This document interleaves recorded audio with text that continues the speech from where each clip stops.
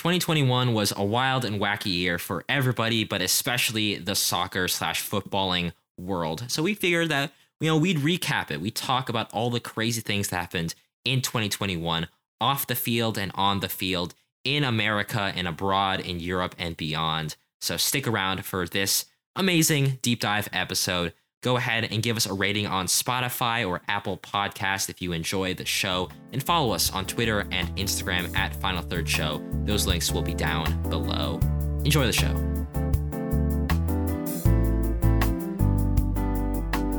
Hello, everybody. Welcome back to the Final Third Podcast. It's a very special end of the year Thursday deep dive episode from us, where we cover one special topic in the soccer footballing world. As always, my name is AJ Tabura. I'm one of your co-hosts. I've been gone we didn't record last Thursday, so I guess I've been gone for more than a week and a half. And as always, I'm joined by Jack. Jack, how are you doing? I see that Chelsea didn't play too well, so I guess you can't be too happy.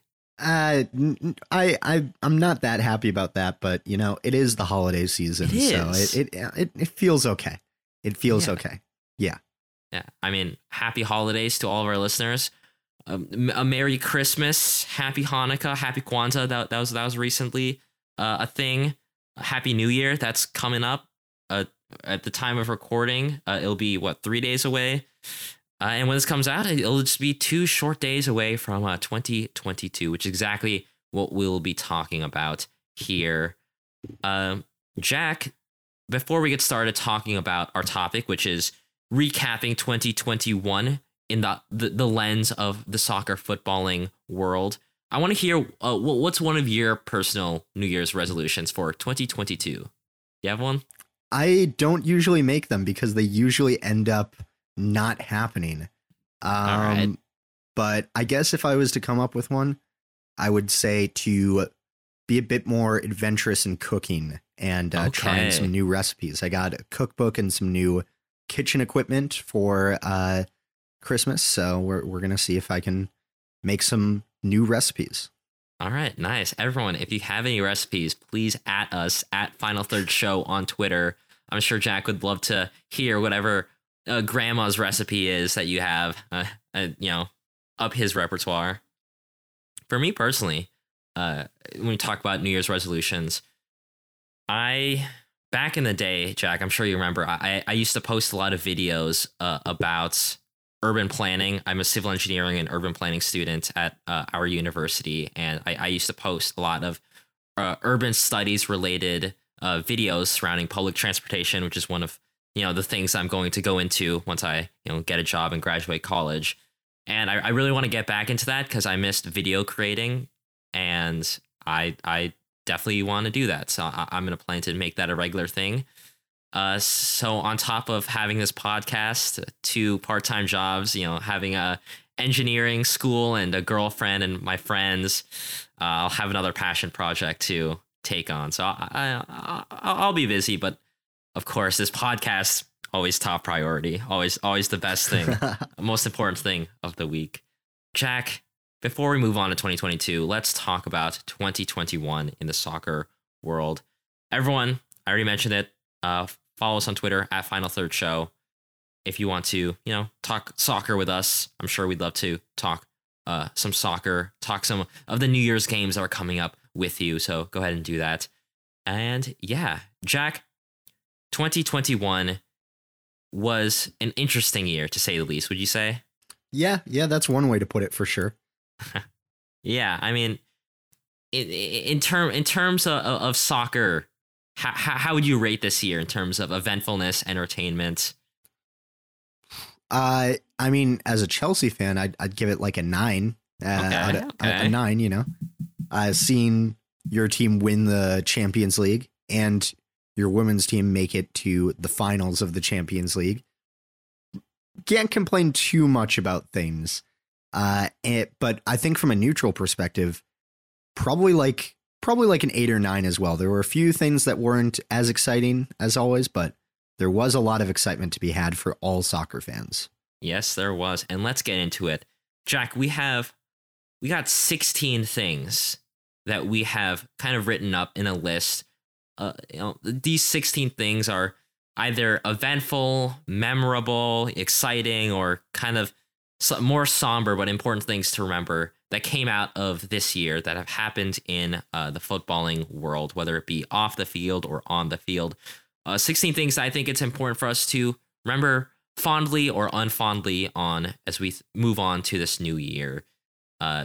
We are American based, so we will talk about some MLS, NWSL, and US soccer. But of course, this is also just a general footballing podcast. We'll talk about Europe, Africa, Asia, the Olympics. We'll talk about it all.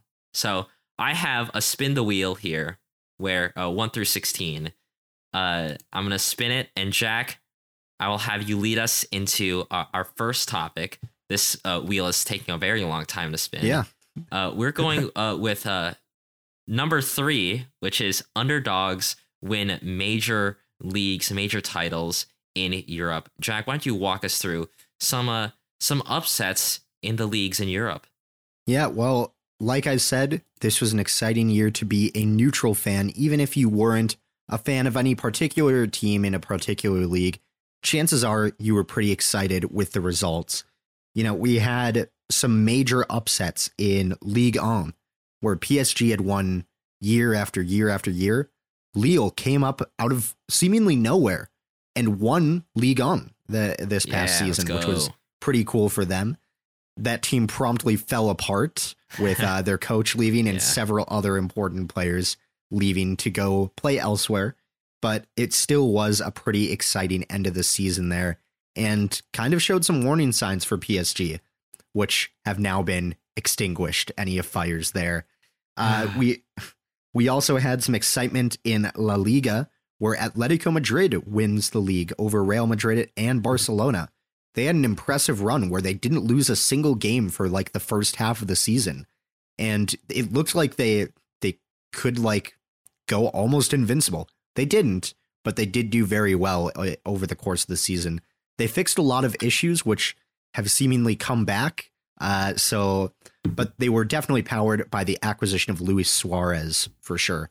That was a huge boost for them, who got 21 goals over the course of that season.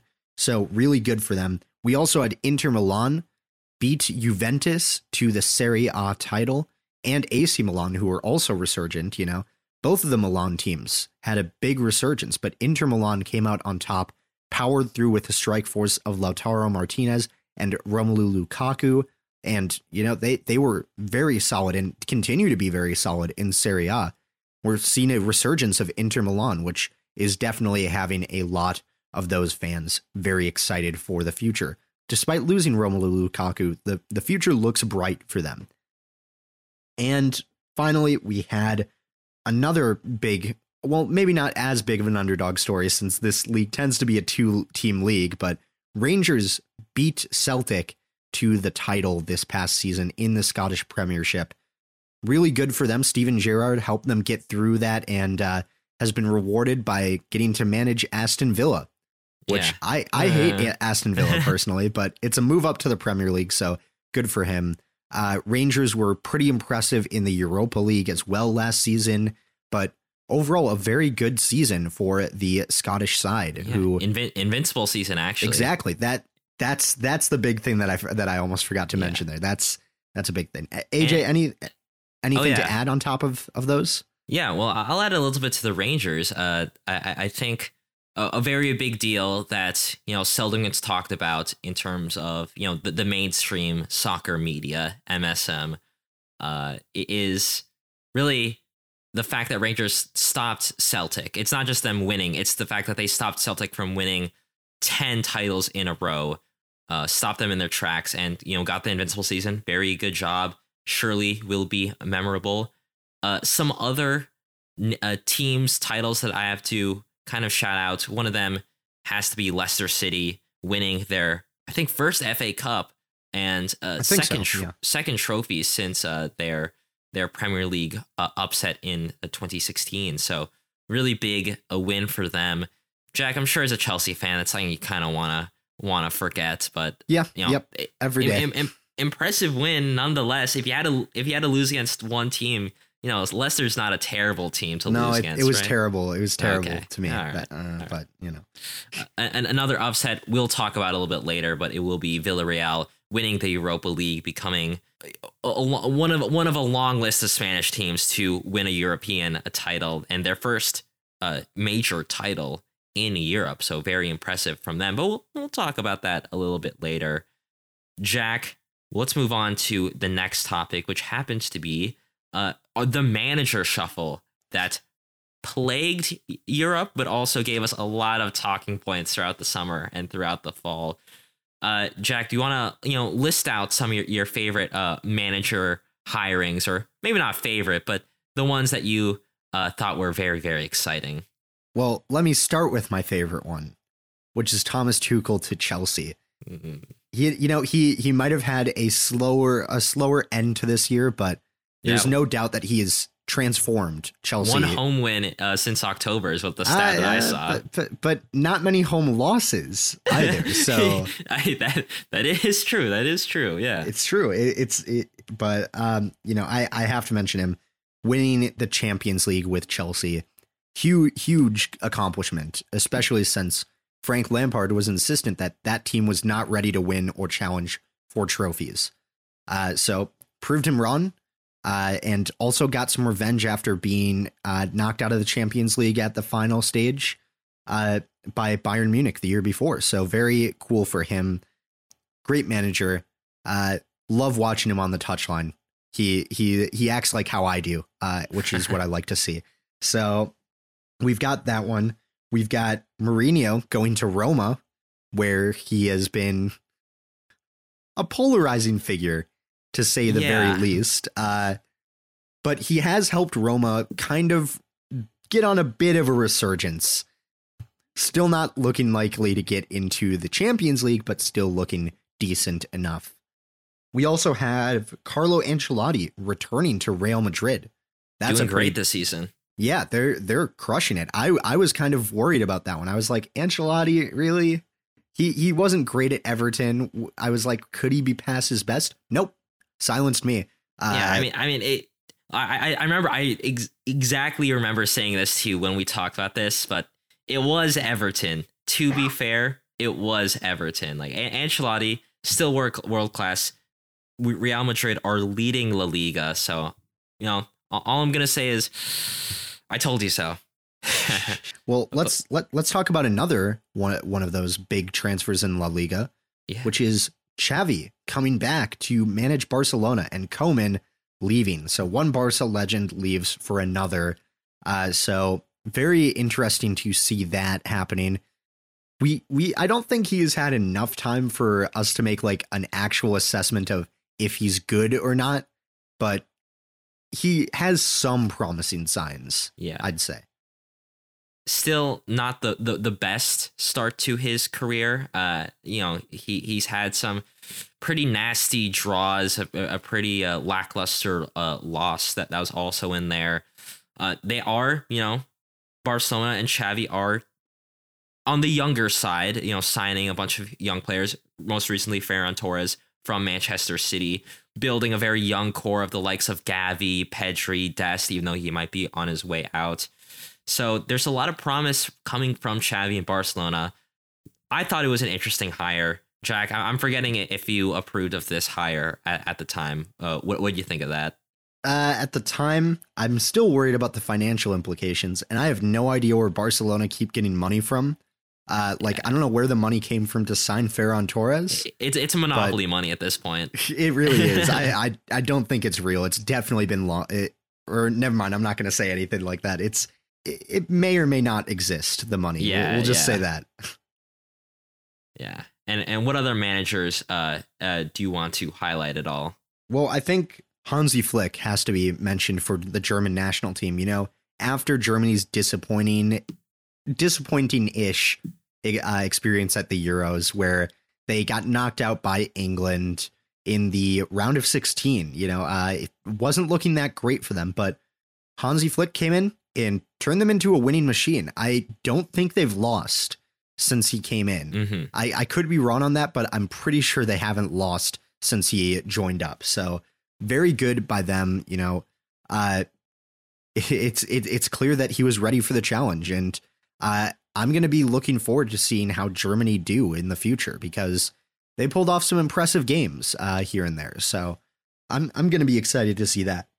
We also have Julian Nagelsmann to Bayern Munich, who took over, of course, from Hansi Flick. Very good managerial hire, it looks like so far.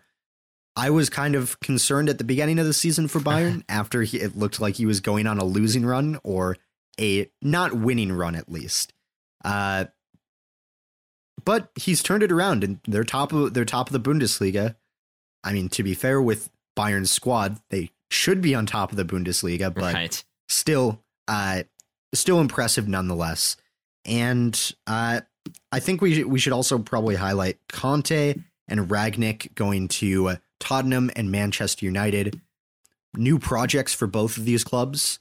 We'll see how far they're able to go.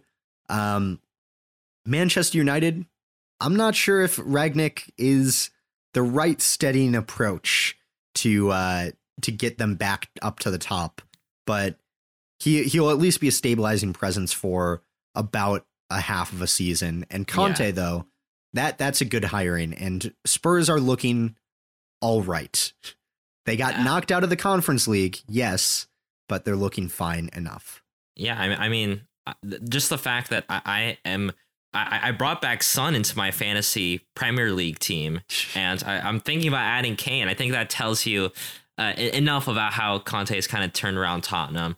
Yes, a good amount of their most recent wins have been against kind of subpar opponents, and as we move on, they'll be going against even stronger opponents. But Conte, as a whole, I think really steps up this Tottenham team for the better. I don't know if you can really say the same about Allegri to Juventus, which, Jack, I'm sure you are happy to hear that Juventus still are not doing great. I don't even know where they are in the Serie A table. Not in the top four. Yeah, and that's what matters. That is true. That is definitely true. Jack, where are Allegri and Juventus? They are in 5th place. Okay. They're only 4 points outside of the top 4, but nonetheless outside of the top 4, and that is good enough for me. I don't really know what's gone wrong for Allegri. Well, I guess I kind of do. You know, we've harped on their midfield. I just think that a lot of their players aren't up to snuff, up to speed, and when you look at the quality in coaching, quality of players in the top 4 with Inter, AC Milan, Napoli, and Atalanta, I just think that Juve, for the time being, are just a step below. Even though, you know, they are on good form, but unfortunately, some of their bad form at the beginning of the season has really held them back. Jack, what are your completely unbiased opinions on Juve? They're all right, but they're not what they used to be. And if I say any more, I'll drift into bias territory. And so I don't know. That's what the most I can say. They're inconsistent, really. They can have really good results and then lose to a newly promoted side the next week. So I don't know exactly what it is that makes them this way, but they've got to fix something with them. They definitely need some midfield reinforcements this January. In terms of major exits that we have covered here on the podcast, we talked about Mourinho leaving Tottenham last season. Ole Gunnar Solskjaer, we had a very long saga covering him on his way out. Ronald Koeman, same thing with Barcelona. Zidane with Real Madrid. Pirlo with Juventus. Jack, am I forgetting anyone that has been fired that we had a large coverage of?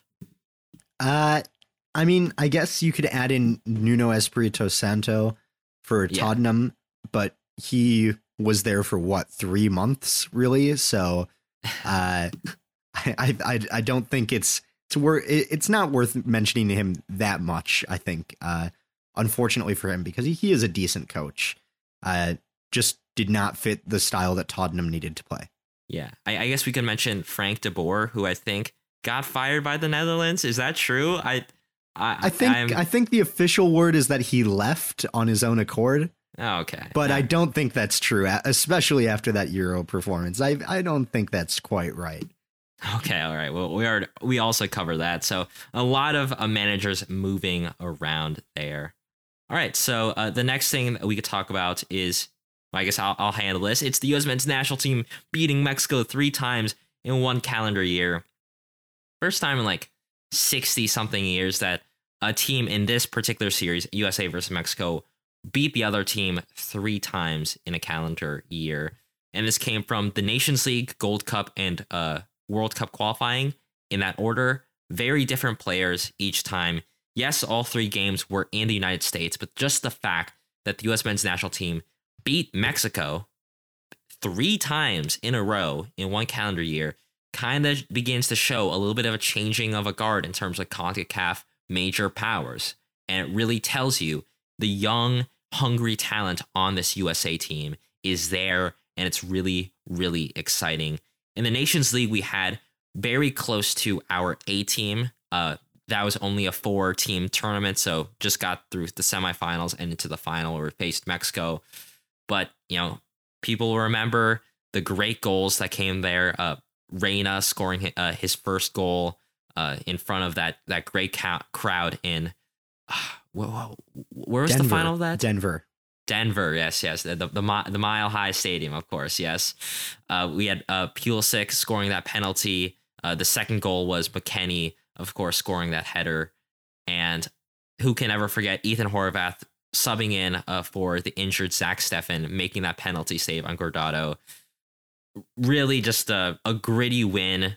Really cool. In the Gold Cup, larger run-up, a lot of MLS players, some MLS players that kind of made a name for themselves there. We'll talk about that in a little bit, but huge win over Mexico. A Miles Robinson header at the pretty much the last minute, right before penalties are supposed to happen to win it. Crazy game. And then World Cup qualifying, in Gold Cup, I should say, was at Allegiant Stadium in Las Vegas. World Cup qualifying in Cincinnati at home. Really important game. You always have to win it. And it was at Dos a 0. It was Pulisic and then McKennie.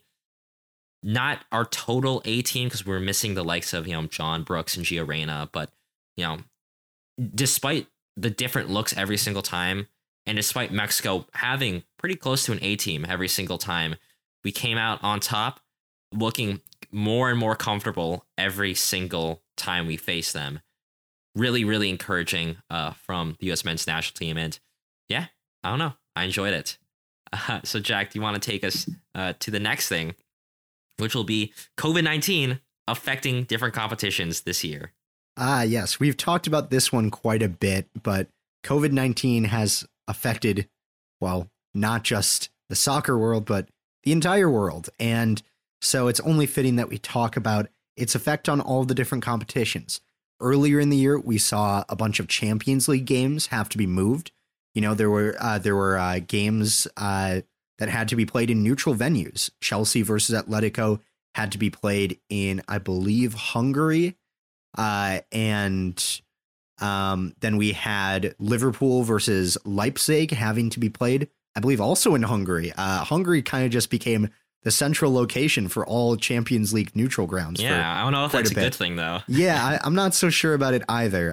But given UEFA's rocky record with human rights, it kind of fits their brand. So, but we saw a lot of games getting moved to those neutral venues because it just wasn't safe for countries or teams to travel to other countries, especially England, which was a big hotspot in March, and Spain was a huge hotspot. Although I'm not sure how moving the teams really changes that because they're still traveling. But, it was an attempt. It was an attempt. We also saw a lot of efforts over the summer about getting vaccinations up and everything for players.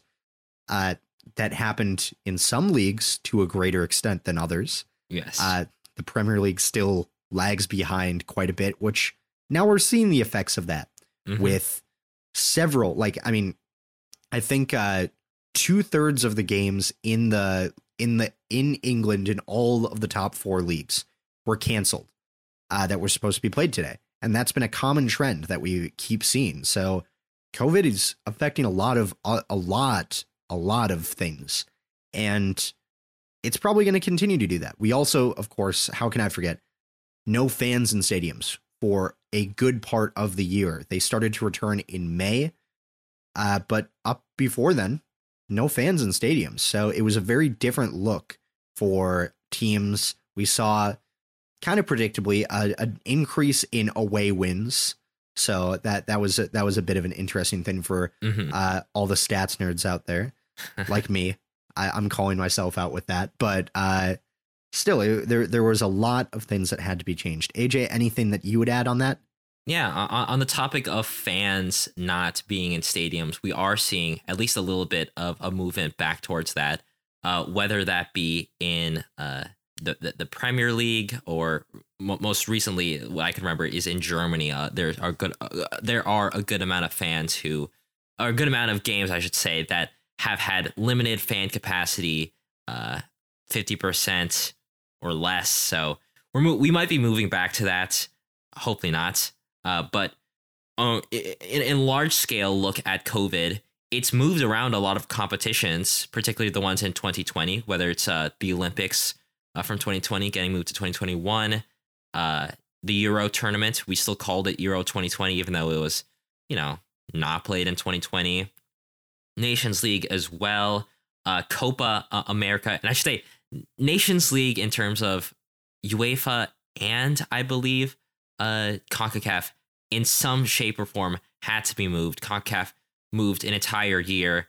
The UEFA Nations League, I believe, had to be moved to October in order to accommodate for the Euro tournament. As I mentioned before, Copa America, it was originally set to be played in Argentina and Colombia, but right at the last month, Argentina and Colombia became a hotspot for COVID, and it got moved to Brazil behind closed doors. And most recently, AFCON was at risk of being canceled due to COVID. Originally had to be postponed to 2022 because of the 2021 schedule just didn't work out with all the COVID stuff happening. So a lot of postponements, not just the games, but entire competitions as well. So there's that. Obviously not something that you really like to see, but it's just the way that life is at this point. Jack, anything to say about COVID before we move on to our next topic? I mean, we've talked about it a lot, and if you're interested in hearing more in-depth takes about that, you can check out pretty much any of the last few episodes that we've done, because I'm pretty sure most of them include a discussion about it. So, yeah. Yeah. Let's move on to our next topic, which is quite the handful in terms of controversy. It's the Super League, and later on in the year, the Biennial World Cup, proposed by the big clubs in Europe, and with the Biennial World Cup, FIFA. So, Jack, we had a series of episodes about the Super League when it happened. Why don't you talk me through what happened there and how it affects us even now at the end of the year? Yeah, well, we had 12 clubs in 3 different leagues that were looking at breaking away from their home leagues, or not breaking away, as they would like you to say, making a new Champions League, essentially. So that included the Big Six from England: Chelsea, Man City, Man U, Liverpool, Tottenham, and Arsenal, as well as Real Madrid, Barcelona, and Atletico Madrid from La Liga. And then finally, to round out that list, we had Inter Milan, AC Milan, and Juventus. Good job. Who all joined in. I had to think about it for a second there. But they were proposing a pretty much closed off Champions League format where they would play each other in like a full season, and there would be no relegation, no promotion to it. They would invite a few clubs every year in order to experience some games with the big dogs, 15 permanent members and then 5 flex spots. Right. And they even left the European Club Association in preparation for this. Like it was a big deal. Yeah. And there was a lot of concern with this because a lot of leagues saw this as ruining any chance of like real competition. A lot of lower leagues especially were concerned about it because it ruins a lot of financial stability, especially of those leagues. But we did have a bunch of other teams that stood up against it, and a lot of players as well who stood up and spoke out against it. Liverpool's players, including Jordan Henderson, were vocal about this happening. Bernardo Silva tweeted about it as well, saying that it's basically saying, I do not know why they have more competitions. Seems dumb to me. And then that's the most Bernardo Silva tweet ever. It definitely is. And we got, clubs like Bayern Munich, Dortmund, surprisingly PSG, standing up against all of this kind of stuff. And miraculously, this collapsed in a matter of 2 days, with Chelsea and Manchester City being the first two to defect from it. However, that still kind of lives on to this day. I believe technically Real Madrid, Juventus, and Barcelona haven't technically left it. So it still kind of exists in some form. Whether it'll actually come back and haunt the football world again, who knows? I hope not, but it was a lot of outpouring of support, and I've got it. And I also have to say the fans as well were huge on this. I remember we were recording an episode right as this was like collapsing, really. And it was ironically the game before the game was Chelsea versus Brighton that was about to be played, with thousands of fans gathering in front of it to say, hey, we don't want a Super League. And I remember Petr Cech coming through and saying, you can relax now. It's done. The Super League's gone. And, Petr Cech can save shots. He can save penalties, and he can save football, I guess. There we go. Yeah. AJ, what did you want to add on to the Super League and talk about the Biennial World Cup? Yes, of course, because those are my two favorite things in football, Biennial World Cup and the Super League. No, I'm just kidding. I think the Super League taught us a lot about the state of soccer. And if you want to learn more about that, you can listen to our 2 or 3 deep dives we did on it back in April. But I think it shows the power of the quote unquote legacy fan and the power that fan protest and fan pressure could bring. On May 2nd, 2021, we saw Manchester United have their Glazers out protest, where they pretty much shut down the Manchester United Liverpool game that was supposed to happen. And that pressured Ed Woodward to set down, that pressured United and other clubs to back out of the Super League. So that was a huge, huge deal, and kind of shows that if fans pressure and continue to pressure and continue to boycott and hate their owners, they can actually get some change. And I actually do think that this Super League kind of is indicative of a larger problem beyond just greed, and that there is some financial instability within these big clubs. It's a reason why Real Madrid and Barcelona and Juventus are still weirdly technically in the Super League, is because there's still this financial bubble where over speculation, overspending is causing massive, massive debt for these clubs. And weirdly enough, creating a breakaway league where they can control their finances is one of, if not the only way, that they can still be competitive while at the same time maintaining a healthy financial relationship with their loanees, their banks. And that's really scary when you look at how fragile football could be financially. And it kind of shows this year, especially, just how fragile all of our competitions are. At the snap of a finger, clubs can break away. Clubs can do what's best for them and them alone, even if it means hurting everybody else. So, a lot's on the line in 2021. More is going to be on the line in 2022 as the Biennial World Cup might be looked at.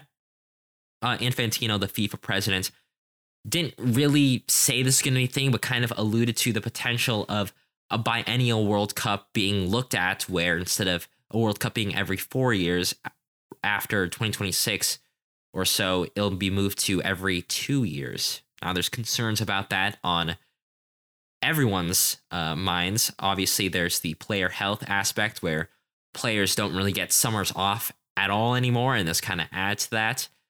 More World Cup qualifiers are going to need to be played. It might water down the World Cup a little bit, and also for probably more importantly for confederations and FAs like the Premier League, the English FA, UEFA, CONMEBOL, CONCACAF. It means less money for them because they can't run their local tournaments that are very historical that people love, and instead it's going to be the biennial World Cup every 2 years instead of the Euros or the Copa America. And even though FIFA is having polls where it says that, oh, actually 86% of football fans would literally kill someone for a biennial World Cup, that's how much they love it. It's pretty clear that this is FIFA trying to strong arm their way into somehow walking into a literal $1 billion proposal, which is the biennial World Cup. We'll see how this evolves further in 2022. But Jack, what were your thoughts about the biennial World Cup? We also had a deep dive on that this past fall. So if you want to listen to that, feel free to do that. But Jack, has your opinion changed on the biennial World Cup at all? No, it's still bad. Okay. That's about it. It's not a good idea. It's all about the money. That's it. I don't think it's a good idea. The World Cup should be special. Jack, it always was a bad idea. It always will be. Even though I did defend it, I did play devil's advocate. I still think there's ways to rework it to be good, but what Infantino is saying is not exactly what you want to be hearing. But from one international tournament, the World Cup, to some other ones, 2021 was an amazing year for international tournaments. Probably because at least half of them were postponed from 2020 to 2021. So we just had the most condensed year for international greatness from the Euros, Copa America, Nations League, Olympics, Arab Cup, which just wrapped up. Jack, why don't you walk us through some of, honestly, the greatest international tournaments that I've seen in my lifetime? I'm still young, so it's kind of a hyperbole, but whatever. Go ahead. Well, there were a lot of international tournaments that we had to see. So we saw the Euros, of course. Italy ended up winning that in a penalty shootout against England. 3-4, I believe, was the final scoreline of that penalty shootout, with England missing the last 3 penalty kicks in that one. It was an impressive display by Italy, which they followed up by getting nearly eliminated from the World Cup the next year. So that was good for them. But still, it was definitely very cool for Italy, whereas heartbreak continues on for England as they failed to win another international tournament despite making it so close. We also had the tournament that I watched quite a bit of, the Copa America, Argentina winning the Copa America, Lionel Messi fulfilling the prophecy. Some might say that he would bring an international victory to Argentina. Came close with the World Cup in 2014, came close with the Copa America several times, but this time was huge because not only did he win the Copa America, and I do say that Messi won the Copa America despite not scoring in the final, still was player of the tournament, highest scorer, most assists, MVP, all that kind of stuff. But Argentina won the Copa America against Brazil in Brazil, which I believe had never been done before. So that's pretty big that they were able to do that. Very impressive performance all the way through. Argentina definitely look like a much better team than they did at the 2018 World Cup. I'll say that much.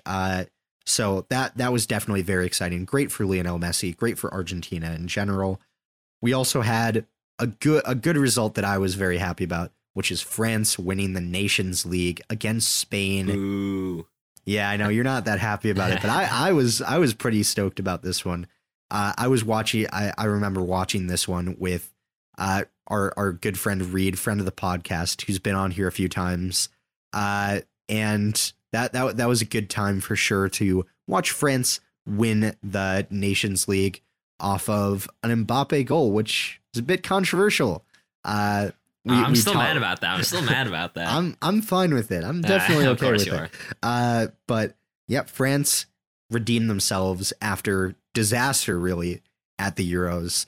I wasn't able to watch that game because I was on a mountain in Colorado. So there we go. I'm glad I missed that one and did not miss the Nations League one. And then we had Algeria winning the first FIFA Arab Cup. The Arab Cup has happened a few times before, but this was the first one that was done and sponsored by FIFA. Algeria were able to win this one. I believe it was on penalty kicks. No, wait, they won after extra time. They won out. Either way, they won after extra time, whether it was on penalty kicks or in regular time. Algeria still came out on top. They're definitely a big threat going into the World Cup. As long as they qualify, I'm pretty sure they will. But they've got some really strong names and a really strong team. So it'll be interesting to see if they're able to make any waves at the World Cup in 2022, because they were quite impressive in that tournament. And then, of course, we have to talk about the Olympics, but specifically the women's soccer at the Olympics, because the Canadian women's team finally gets gold. Finally, even though we're US fans, we were pretty happy to see Canada win, because they do deserve this. They've gotten so far in the Olympics so many times. They have some solid players, a very good team. Sinclair finally gets her international trophy. Exactly. Yep. It was kind of deserved. It was more than deserved, honestly. They put up a great performance throughout the entire Olympics, and they were definitely rewarded with it. Whereas the U.S. women's team was not, as they got third place after they took a very, very old squad. They brought the retirement home to the Olympics, basically. But it definitely showed that it's kind of the end of the era for a lot of those old players, and hopefully we'll bring in some new ones with that. Yeah. I'll only mention a couple things. Algeria winning the Arab Cup is really exciting. You mentioned them being pretty good contenders for the World Cup. I think they'll be great contenders for AFCON, which is true. That something we'll first. be previewing, I believe, next week. I think that'll be very exciting. They have Saïd Benrahma on their team, and I'm very excited to see him play. For the Euros, we could talk about the Euros all day, but there are some moments that I definitely want to highlight. Italy as a whole had a great run, great final, very defensively stout. Switzerland versus France was a really fun game, Jack. You mentioned being on a mountain for that. I think Sommer, their goalkeeper, really came up big against France, and good run that they had.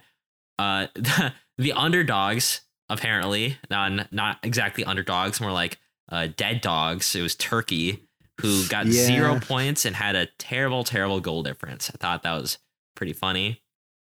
Patrick Schick. I was about to say Patrick Schick, halfway line goal. That will go down as one of the best goals in just Euro history, I think. Exactly. One of the oldest players in Euro history, Pandev for North Macedonia. I thought that was a really fun story as well. We'll talk about Christian Eriksen in his own section, because that's a very important story that we can't just gloss over. But also, I do want to mention the 3 penalty takers that missed for England, who I believe would be Saka. Help me out here, Jack. Was Saka, it Rashford? Sancho, and Rashford. Okay, Saka, Sancho, and Rashford, right. They missed their penalty kicks, unfortunately, for England. They were subject to a lot of racial abuse, but in turn, they were also heralded as, rightfully so, English heroes that got them to the final in Wembley.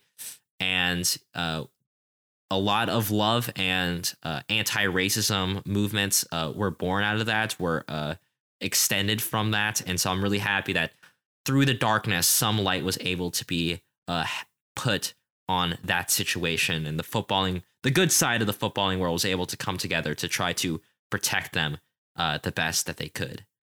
Let's move on to the next news story, Jack. Speaking of the Olympics, U.S. men's national team failed to make the Olympics for the third consecutive time. I thought we'd get a happier story, but instead we get more sadness. So the U.S. men's national team, the U23 team, is who the men's team sends to the Olympics. And would send to the Olympics. Would send to the Olympics if they made it. They have not made it since 2008, 2012, 2016, and now 2020. All failed to make it. we took I don't even want to mention the cursed name who coached us there, because really it was a bad, uncreative team. Yes, it had to be mostly MLS stars, but they were missing a good amount of young MLS talent. One of them being Eric Williamson, who I'm still mad about not getting called up. I think we would have won if we had the likes of Eric Williamson and others there. But we failed. We lost to a Honduras really painfully in that semifinal. Jackson Ewell had quite the screamer, but that was not enough to win it for the USA. And they had to win that semifinal to be one of the 2 CONCACAF teams to qualify for the Olympics. And they didn't. And I remember Jack and I and Logan, who was on the podcast, we all freaked out about it after it happened. And it was very sad. It was a very sad, dark day. But we move on. And hopefully this coming cycle, our U20, U23 team can qualify and break this seemingly unbreakable curse. So yes, unfortunately, 2021 had some sadness on the field, and that would be USA not making the Olympics. Or maybe if you're Mexico, you'll be fine with that. But let's talk about some off the field news, Jack, unless you have something to say about the Olympics. No, not really. I mean, it was not a good performance. I should say Brazil did win gold for the men's side in the Olympics. Let's move on to some off the field news, which is the big transfers that have happened this year. Some transfer sagas. Some have worked out in clubs' favor, some have not. So, Jack, why don't you walk me through this summer's really biggest transfers in the soccer world? Yeah, well, Ronaldo and Messi are the headliners for this one. I've never heard of them. Yeah, I know, right? They're 2 random unknown. There's some young guys, some who are just starting out. But no, of course, Lionel Messi leaves Barcelona after 15, 16 years. Yeah. Long time. Pretty much his entire professional career. He leaves Barcelona as a legend and goes to PSG, where he hasn't had the greatest of times in the domestic league, but in the Champions League, he's still performing pretty well for PSG. Ronaldo went from Juventus, where maybe not as much of a legend as he was at Real Madrid, and returns to Manchester United, where he's been all right, but he kind of I still think he kind of derailed Manchester United's season by he's more of a PR signing than anything else, it feels like at this point. Oof. But he was very vital in their Champions League's group stage success, so I'll give him that. But I can't help but feel like he kind of destroyed any plans OGS had for Manchester United. But that's how it goes sometimes. Speaking of United, Jadon Sancho made a long-awaited move to Manchester United. Seems like this has been a transfer saga for literal decades. But it's been about 2 or 3 years in the making. But Jadon Sancho does return to England, to the other side of Manchester. He was a Manchester City youth academy player, and so he actually goes to United, where he has not had the best of times, if I'm being honest. He's scored, I believe, 2 goals for them so far. Definitely not hitting the Bundesliga heights. We've seen this before, where players come in from the Bundesliga and don't quite hit the same levels of success. Really? Like who, Jack? Like who? Maybe like Timo Werner, and maybe Kai Havertz a little bit. But, I digress. Either way, Manchester United's transfers haven't been exactly on point this season. No. We do have another Manchester-based transfer with Jack Grealish becoming the largest transfer for an English player, with over £100 million being spent to bring him to Manchester City from Aston Villa.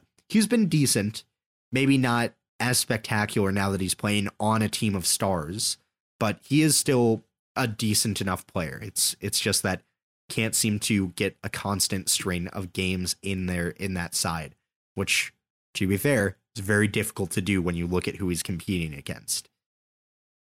We also have, of course, transfer I'm very fond of. Romelu Lukaku to Chelsea. People were kind of bantering him at the beginning of the season, like, oh, he went 10 games without scoring a goal. His last 4 games, he's scored 3 goals. Yeah, scored today. Yeah, scored today. He's been pretty good since coming back from injury. He's been pretty good overall. He's scored 3 goals in 2 games against Aston Villa this season, which makes me very happy because listeners will know I do not like Aston Villa. So it makes me very happy when they get scored against. So that was very good. And then finally, we have a outside of Europe transfer, which I think is a pretty big deal, which is Lorenzo Insigne to Toronto FC. Let's go. I don't think this is confirmed entirely yet, but it's pretty much guaranteed to happen, it seems, at this point. He's going to be the highest paid player by a country mile in MLS. Like, it's I think $11 million per year is what he's going to be making. If he played in the NFL, he, I think, would be in the top 20 in terms of player compensation. Wow. And the NFL players get paid there. So it's a really big deal that this is happening. Yeah. And the NFL players also get paid for not being that good. Cough, cough, Kirk Cousins. Wow. Okay. I had to throw in a dig at the Vikings there. Right. You gave me the opportunity. But yeah, that would be a huge deal. Like Sebastian Giovinco was a big transfer for Toronto. Absolutely. But this could be even bigger because this is like a player in his prime who just won an international tournament and was one of the players of the tournament with that winning nation. So this could be like huge. This isn't like a retirement type signing. This is an actual big name signing where a player's signing in their prime to play in MLS. So this could be a big watershed moment for the league. This is someone who, if you know soccer, you know he's good. You know he's still good. Pretty big. And this might be a 2022 transfer because I highly doubt that this can get done in the next 3 days. But, pretty exciting. And that's really all I got to say about those transfers. I know we've covered a lot of transfers, but those are some of the major ones that have been transfer sagas. The next thing that we'll talk about is the U.S. men's national team and the breakout stars that really hit the ground running here in 2021. Matthew Hoppe, originally from Schalke, moved to Mallorca because Schalke got relegated, became, I believe, the youngest American, or youngest maybe in Bundesliga player to ever score a hat trick. He went on a crazy run, scoring like 5 goals in 3 games for Schalke back in January. Kind of tapered off, still really effective, especially in the Gold Cup. In Mallorca in La Liga, hasn't really gotten a lot of playing time, hasn't really, impressed, but still a really good winger / striker option for the U.S. men's national team. Ricardo Pepi, young player of the year in MLS, scored a ton, scored for the U.S. men's national team. And at 18 from FC Dallas, like, he is a talent to watch, a striker to watch, really attracting fans and suitors from all over Europe. So he is a striker that you should definitely look towards as the future for this team, because he is A, young, and B, in a position that we are definitely in need of. So Ricardo Pepi, what more can you say? Breakout star. Miles Turner is a little bit older, but most people would have him as maybe number 2, maybe number 1. But he and his Gold Cup performance really cemented him as being a really good option. I would still maybe pick Zach Steffen potentially, but he's a great shot stopper. 2 really good goalkeepers is a good problem to have. So Matt Turner is one of them. Miles Robinson had, again, another amazing Gold Cup performance. I really don't remember the last time he had a bad game for the U.S. men's national team. Also beginning to attract some offers from Europe. Center back for Atlanta United, scored the winner for the Gold Cup final. Great center back to pair with John Brooks, in the future Chris Richards and the like, so great for him. Musa decided to join the USA instead of England or whatever. Pepi also decided to join the USA instead of Mexico. And Yunus Musa in particular, great player for Valencia. Great midfielder alongside Adams and McKennie, really adds a lot to that attack as a a real advanced number 8.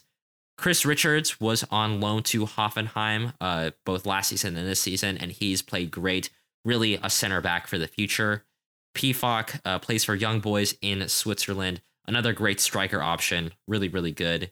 Joe Scally is a name that really nobody had on their depth list for fullbacks, but he, even as a teenager for Borussia Mönchengladbach in the Bundesliga, has really, really been tearing it up pretty positively. So I'm really glad that we can, add him to the list. And I can go on with a bunch of other names. Gianluca Busio, a great midfielder prospect. Daryl DK went on loan to Barnsley and tore it up there. So a lot of breakout stars and a lot of young stars that are very, very exciting to watch.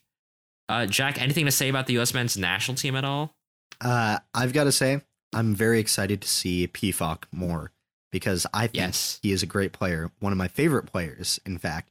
I think it might also be worth mentioning Aronson because while he did play before, he really turned up the heat in 2021 and transformed into, I think, probably one of our best options to start on the wing at this point in time.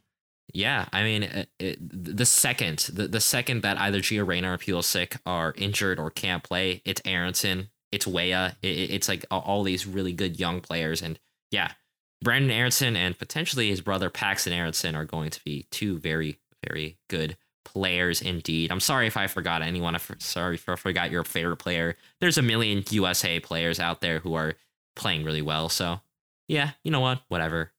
Let's go from one happy topic to another. Let's talk about Barcelona and other teams struggling.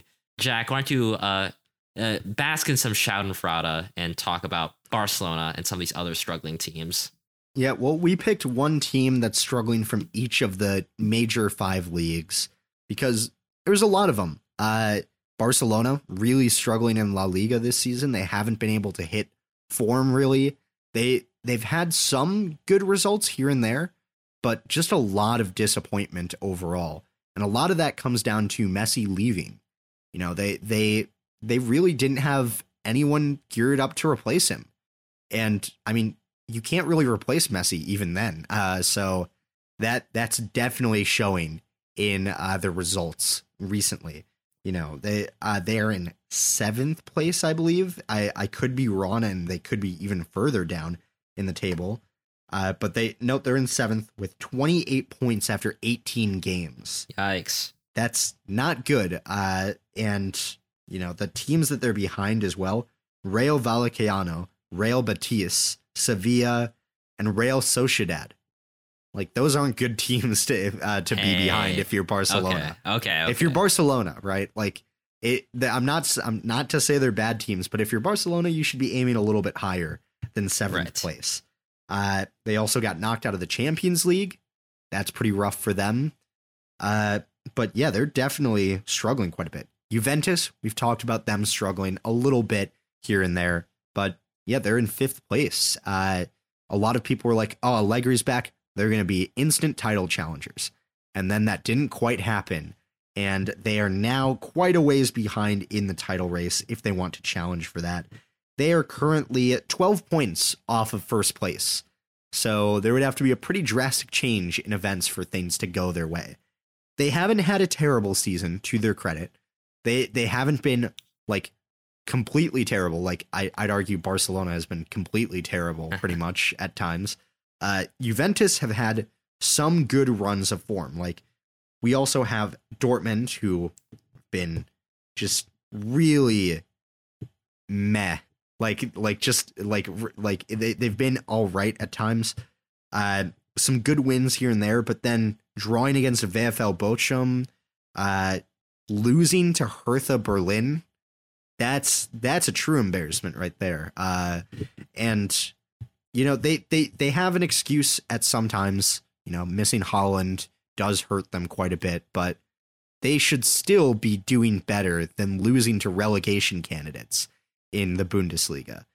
And I mean, it's really strange because they started out the season decently well. They didn't have the greatest of defenses, but they were scoring goals for fun. And it looked like they actually had a chance to beat Bayern to the title. In fact, in October, I was like, I think this will be a strong title race.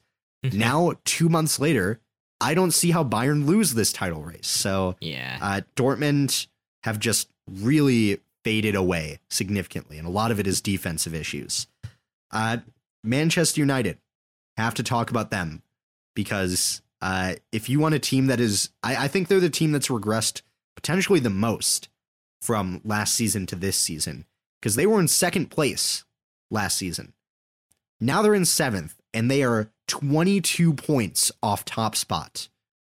That is awful for them. Like a lot of it has to do with OGS being not that great, and I also think Ronaldo plays a pretty significant role in them not playing up to potential, but they're down in seventh place and not looking in the best of form at all. Ralf Rangnick's trying to turn them around a little bit, but they barely got past Norwich, a 1-0 win over Norwich, as well as a draw against Newcastle, a 1-0 win over Crystal Palace.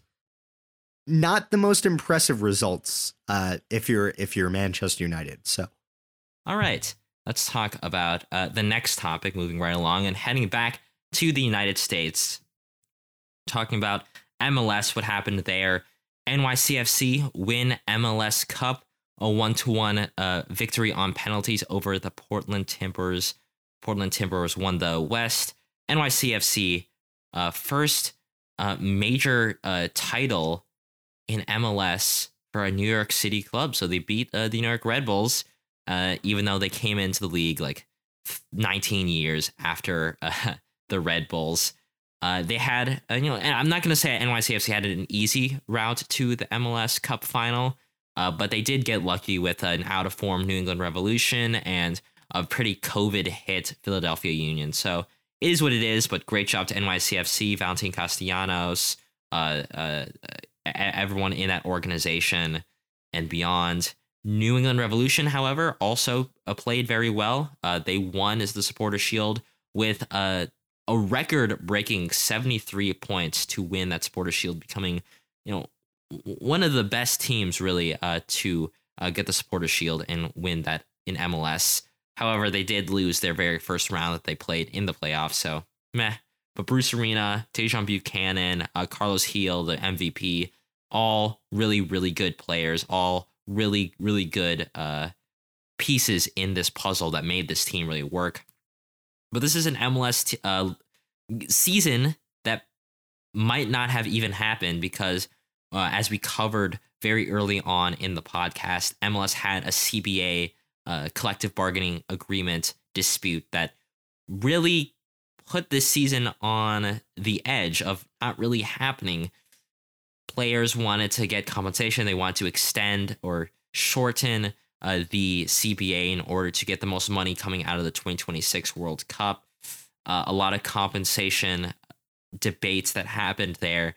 Ultimately, it did end up working out. They did sign something, but it meant that the league start would have to be pushed back until late April. Speaking of around that time, Columbus Crew also rebranded into their kind of weird logo, from their very good circular logo to their weird one. We had Ori, a local reporter of the Columbus Crew, come on to talk about it.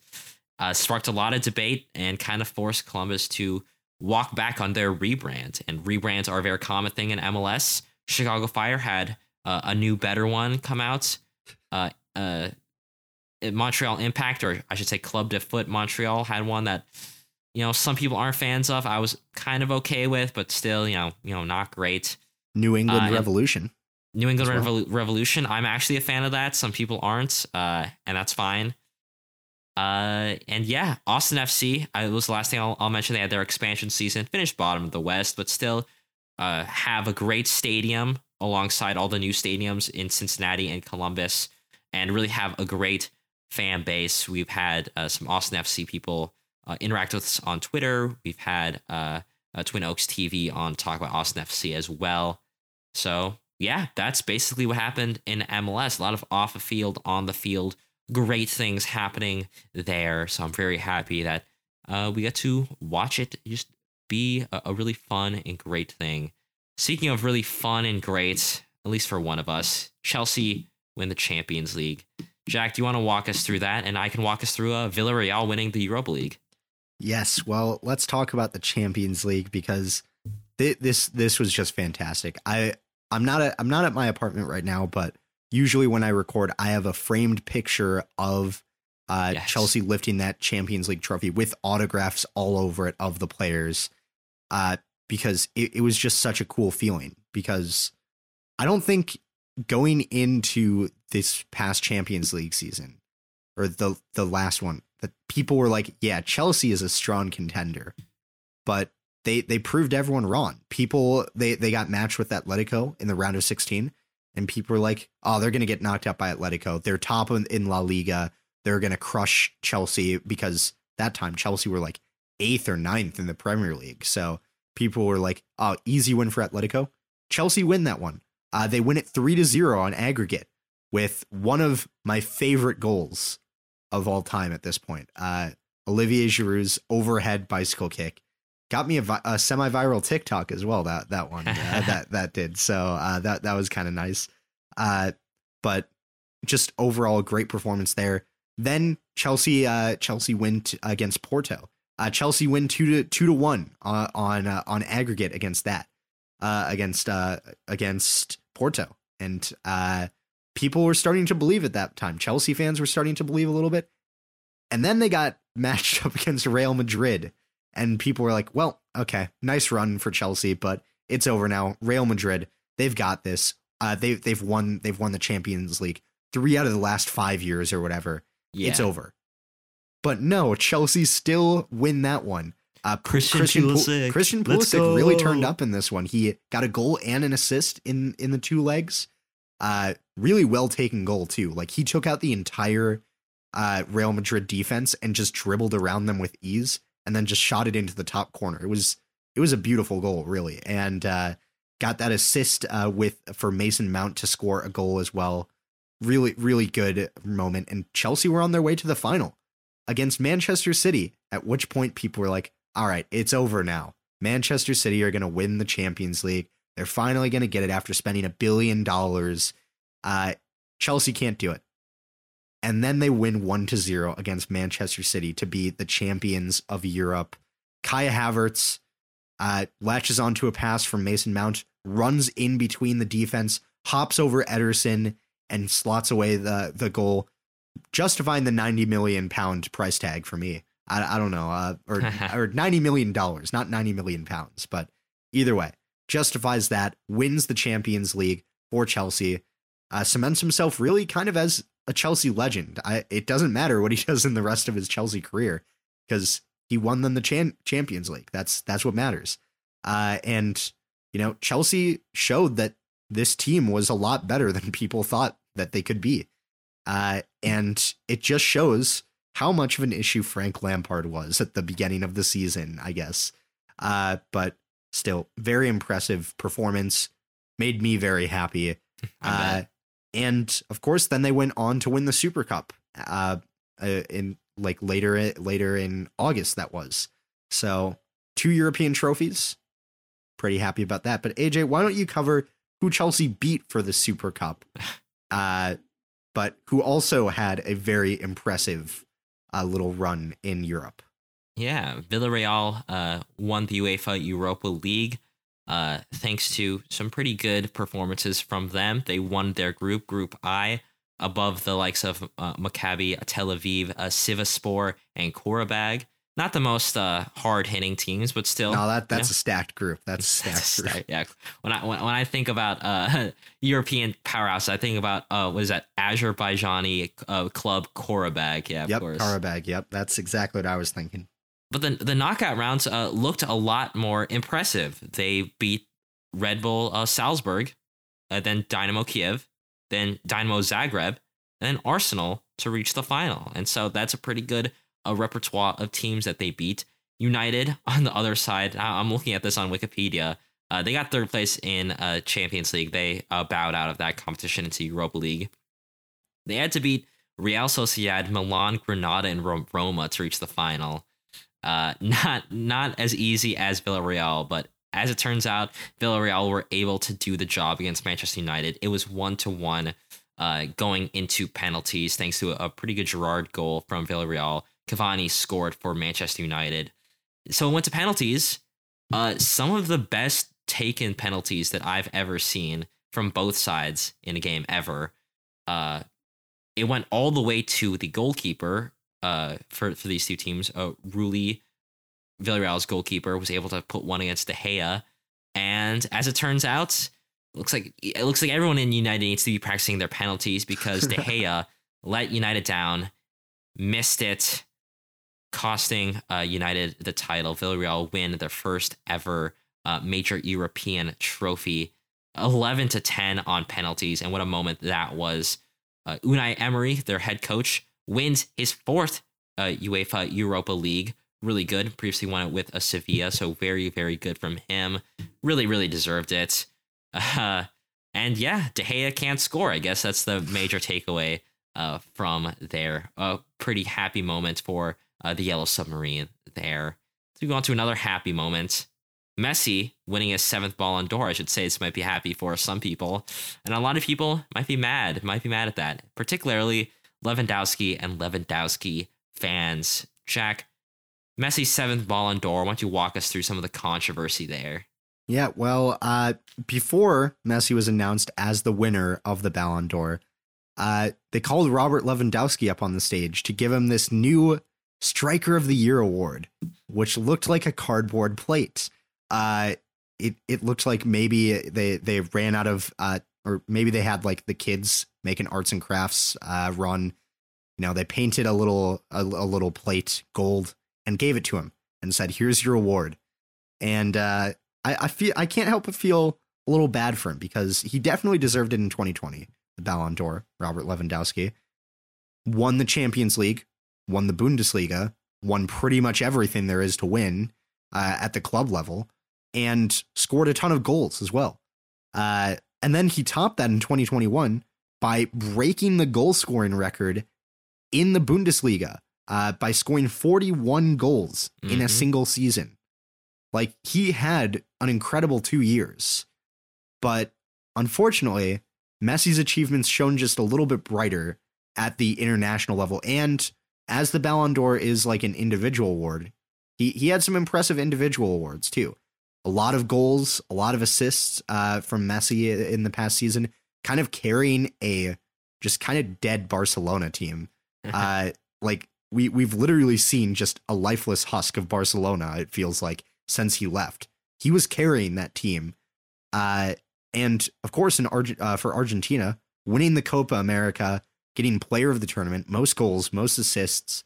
I mean, he was very impressive this year. It's interesting because you could make a case for either of these two winning the Ballon d'Or, really. I think, though, just the achievement of the Copa America just carries Messi over the line just barely, because Bayern winning the Bundesliga feels less impressive than Argentina winning the Copa America in Brazil. Okay. I think that's, I tend to agree. Yeah. I think that's the big thing. Like, Bayern winning the Bundesliga at this point in time is more of an expectation, but Argentina winning the Copa America against Brazil in Brazil, that's a huge challenge. Yeah. I mean, I tend to agree that it should have been Messi. I know a lot of people will be like, what else does Lewandowski have to do to win the award? Because outside of literally forcing Poland to win the Euro tournament, there's not much else he could have done. So I don't know, but you know, it's really subjective. The votes were also very, very close. So, you know, not much to really say there. Messi, good job. I'm sure you don't need to hear that from me. So the final 3 topics that we have are, you know, on the more serious side, something that we need to talk about. And we actually asked on Twitter for some suggestions on topics. So these are topics that a lot of people want to hear. Starting off with some sports washing. We had Jordan ask us to cover this a little bit. He basically said there's a new news story that the Qatar World Cup just doesn't have enough hotel rooms to accommodate everyone. And That's kind of a sign of the times in terms of the Qatar World Cup. Another recent news story is that there is growing resentment out of the European contingent of footballing nations, and they want to have a vote saying that there could be no country like Qatar to host the World Cup. Like, you can't show that you're ill prepared and like Qatar.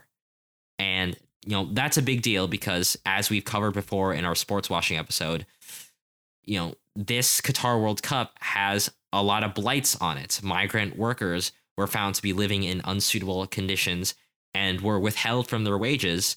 And despite the promises of labor reforms, many watchdog groups have concluded that the daily lives of these migrant workers have not really improved. I think the current total for migrant workers that have died building the infrastructure for this 2022 World Cup in 2021 has reached to 7,000. That's not, I shouldn't say in 2021, like by 2021, 7,000 have died in total. And this has caused a lot of uproar. And it's not just the fact that, they're using literal slave labor. It's the fact that this World Cup as a whole is very ill prepared to go on. They had to move it from summer to December because it's too hot in Qatar. Like I mentioned before, they had to build all these hotels. They still don't have hotel rooms. They had to, completely build new stadiums, build new cities, new infrastructure, which has been costly, probably bad for the environment. And as, I alluded to before, pretty bad for the slave labor that they are using. So much so that Amnesty International and other human rights groups have called for the relocation or boycotting of the World Cup. Norway is looking to potentially be boycotting. 65% of German football fans want a boycott. It's not great. And the sports washing, the idea that these terrible, terrible countries with bad human rights records are buying or leading different clubs or events like the Qatar World Cup in hopes that they could potentially, make themselves look like a better country organization than they are, is something that we are seeing even continuing in the Premier League. We have, not to call your club out, but, the likes of Chelsea, Manchester City, PSG, who are known for being products of sports washing at the club level. Well, that's continuing with Newcastle. Newcastle got bought by a Saudi Arabian consortium in 2021. And that has caused a lot of uproar because Saudi Arabia, I don't need to be the one to tell you this, but Saudi Arabia does not have a great rights record in general. And this has rightfully so caused a lot of criticism to be levied against the Premier League for allowing this, and Newcastle United for accepting them as the new owners. And even though they have promised ambition for the club and investment in the local Newcastle communities, it's still a huge cause for concern in terms of what it means for the potential positive PR movement that's going to be going towards Newcastle and their Saudi Arabian owners, and with the Qatar World Cup towards Qatar. And that's where we are in 2021 sports washing.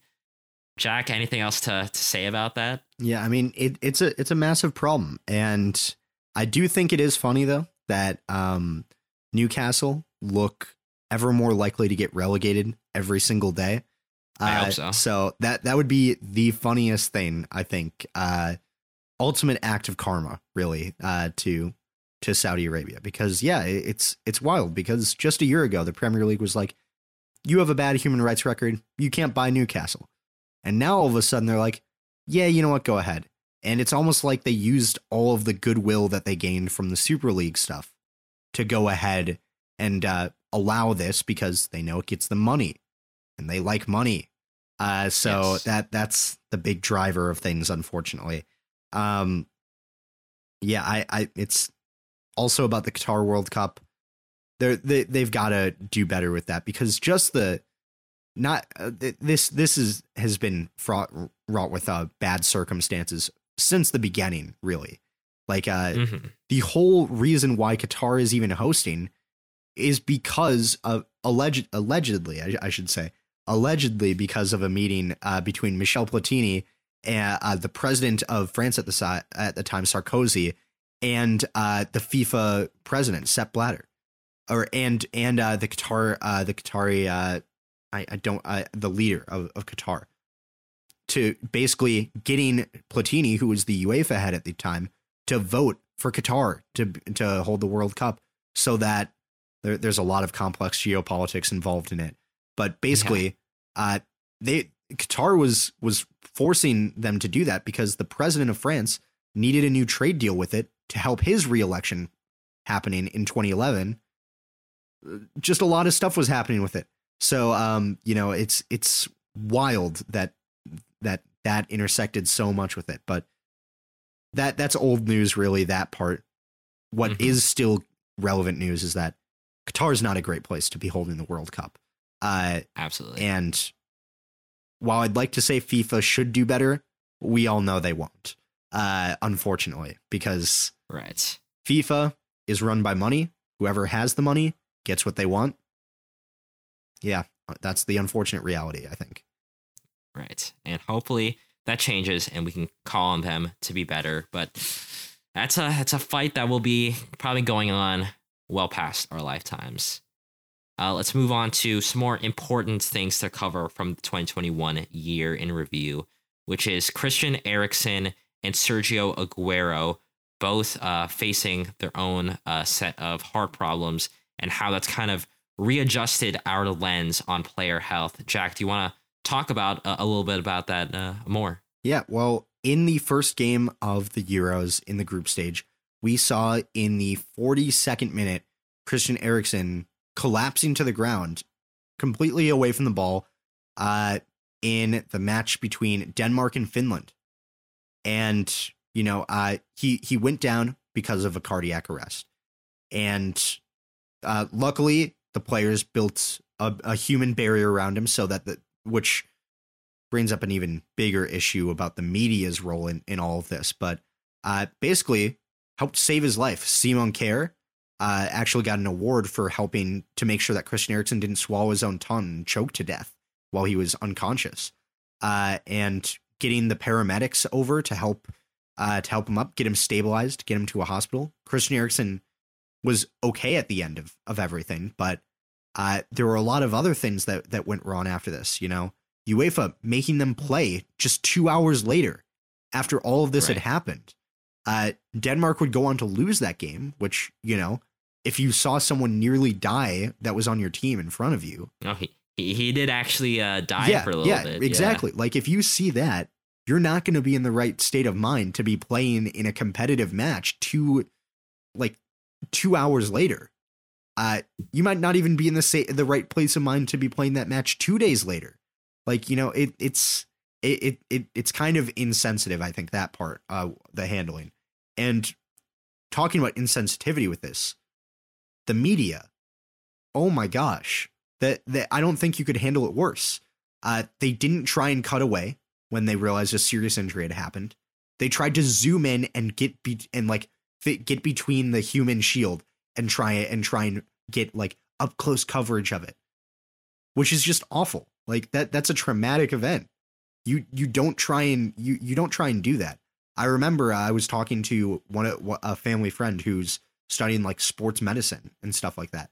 He's like, yeah, if a player goes down like that, you tell the media to cut the cameras. You're not. And that was just really bad. And, there was a lot of condemnation by fans afterwards saying that's not right. What the media was doing. But the big thing afterwards is he was okay. And it also led to all stadiums being equipped with I can't think of the word right now. Defibrillators. That's what it is. There you go.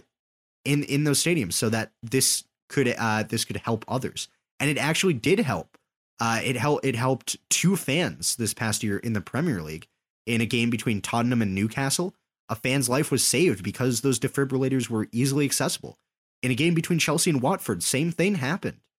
Those fans are alive and safe because the footballing community took a bigger emphasis on helping to stop and, well, maybe not prevent, but or at least help treat cardiac arrest when it happens.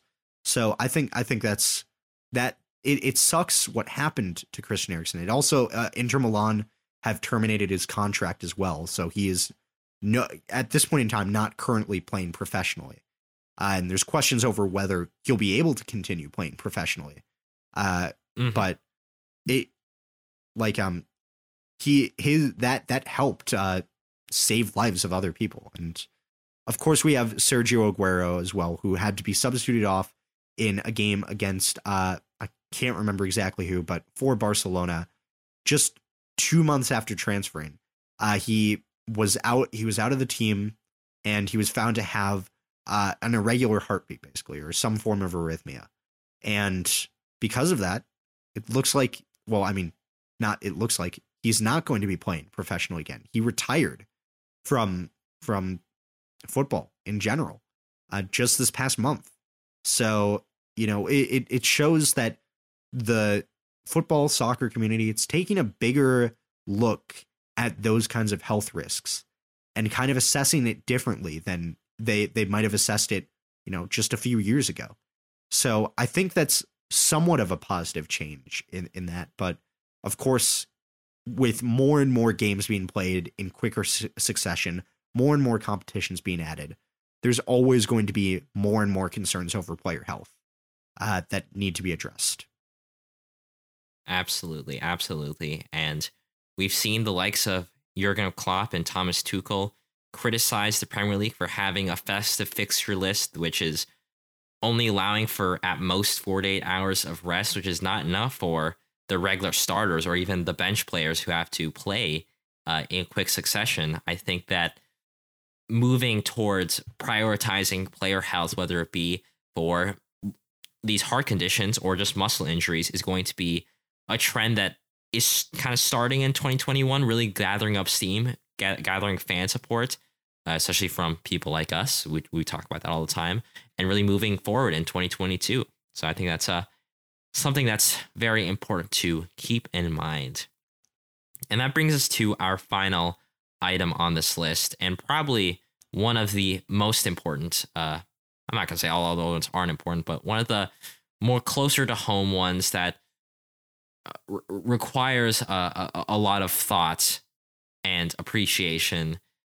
In 2021, Washington Spirit won the NWSL championship, but that was probably overshadowed by the immense drama and terrible things that have happened in the background in the NWSL.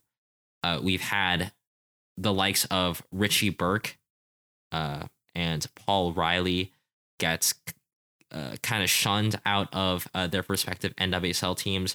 Richie Burke and the Washington Spirit, who did win the league, got hit with an abuse case, and that was expounded on through an Athletic article, and really kind of showed how terrible he was as a head coach to some very vulnerable people on his team, being very abusive in pretty much every sense of the word. Steve Baldwin stepped down as CEO and managing partner of the Spirit, but retained ownership of the Spirit, refusing to sell even though a lot of people wanted him to sell. And this has led to Washington Spirit players speaking out against him. And that's kind of one of the larger narratives coming out of 2021, is that even though NWSL players should not have needed to be called upon to bring change, to bring awareness to this and be activists in their own right, as well as being players, they did step up. And that's something that we need to be appreciative of, because it's easy for us fans to be activists, but for players to take the time, take the care to also push for change within their own organizations, that takes a lot of courage. And this has led to an investigation into the Washington Spirit, which found that the club violated several NWSL workplace and anti-harassment policies. And it's not just the Spirit. We've had the North Carolina Courage firing Paul Riley for, a lot of bad stuff as well, a lot of abuse there too. But they've excused themselves from any fault, saying that they didn't know about the accusations. And this has been a pretty depressing time to be an NWSL fan, because Paul Riley at the time was head coach of the Portland Thorns, and the Thorns front office have yet to really have any action there with Paulson, their owner. They want him gone, and the Thorns have not done enough in a lot of people's eyes to really step up to this. And Commissioner Lisa Baird of the NWSL has also stepped down after getting called out by Alex Morgan for lying about being shocked and disgusted by a lot of these new allegations that have come out during this time, proving that the league knew about it but didn't act on these allegations. A lot of dark stuff, and I can go on. The Chicago Red Stars, their former head coach, was also outed for being abusive. The North Carolina Courage has just brought back a player who is actively homophobic, actively transphobic, has literally went out and said that all of those actions, all of the LGBT community are sinning, are bad, even though a lot of her former U.S. women's national team and NWSL teammates were identifying as a part of that community.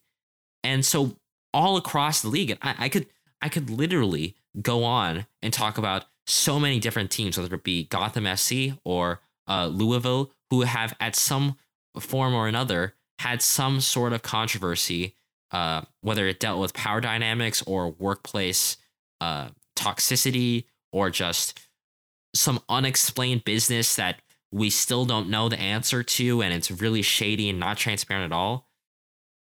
Like NWSL for this season, yes, some of the on the field product has been entertaining, but as a whole, it's been a very dark season in terms of all the things that have come out. And it's good that it's coming out, because it's better to work towards a path of justice than to stay in, blissful ignorance about this stuff. But it's required a lot of activism from fans, from the players, unfortunately.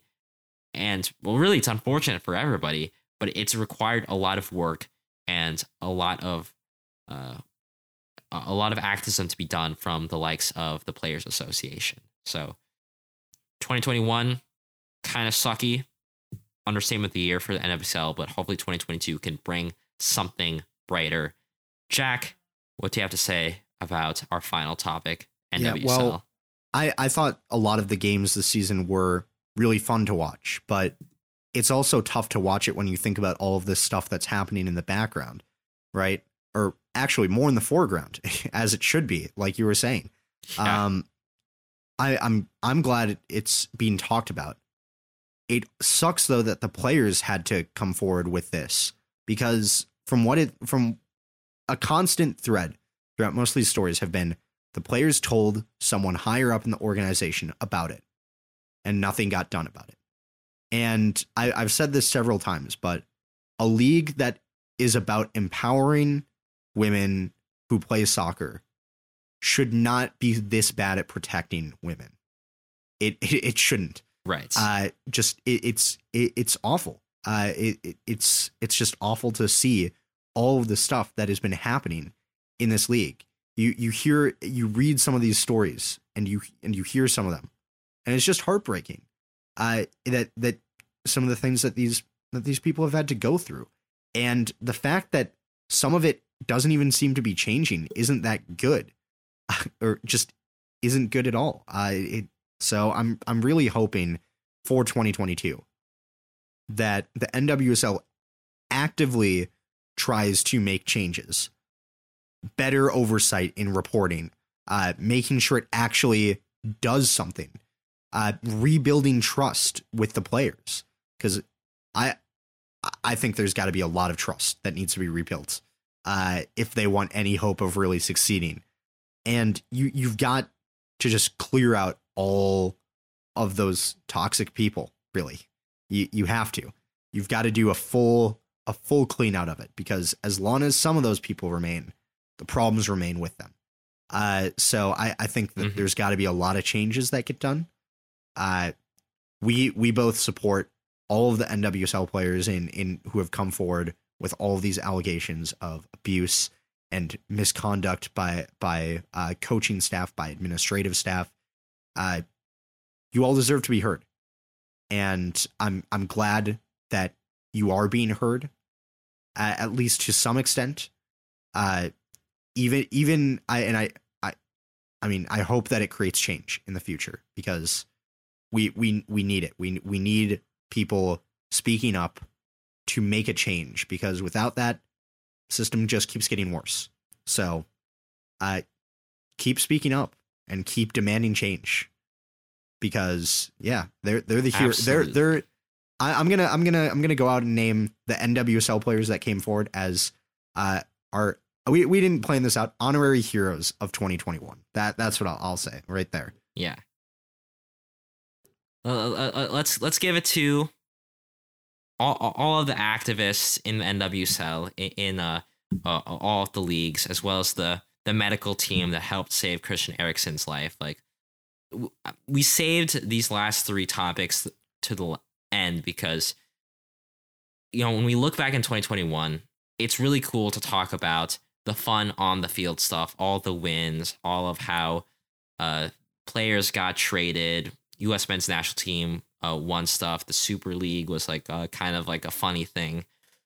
But then there's also things outside of the soccer world that do get affected by the events within it, but go much, much beyond that. And we talk about player health. And when we talk about sports washing and slave labor and sexual and coercive actions, it's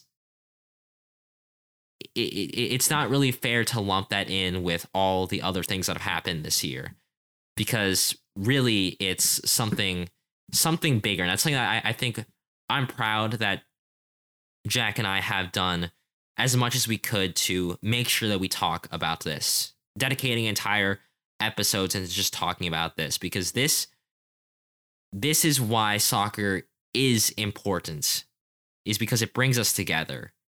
And if there's things that tear us apart and are really negative externalities due to soccer being played or due to something in the soccer world happening, then that's something that I think as plugged in fans need to have a moral obligation to stand up to. So yeah, I mean, that is 2021 in review in the lens of the soccer world. Jack, do you have anything else to really cover here? Like in the entire world, 2021 was a mixed bag.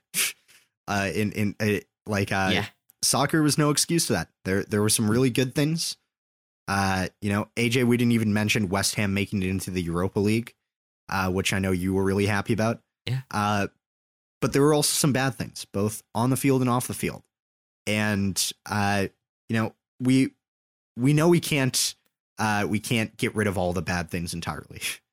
That's not something that's really realistic, but we hope that, reflecting on this past year and looking at both the good and the bad, reminds us how we can go forward in 2022 and make the soccer community a more positive place for everyone. And, truly show why we all follow the beautiful game.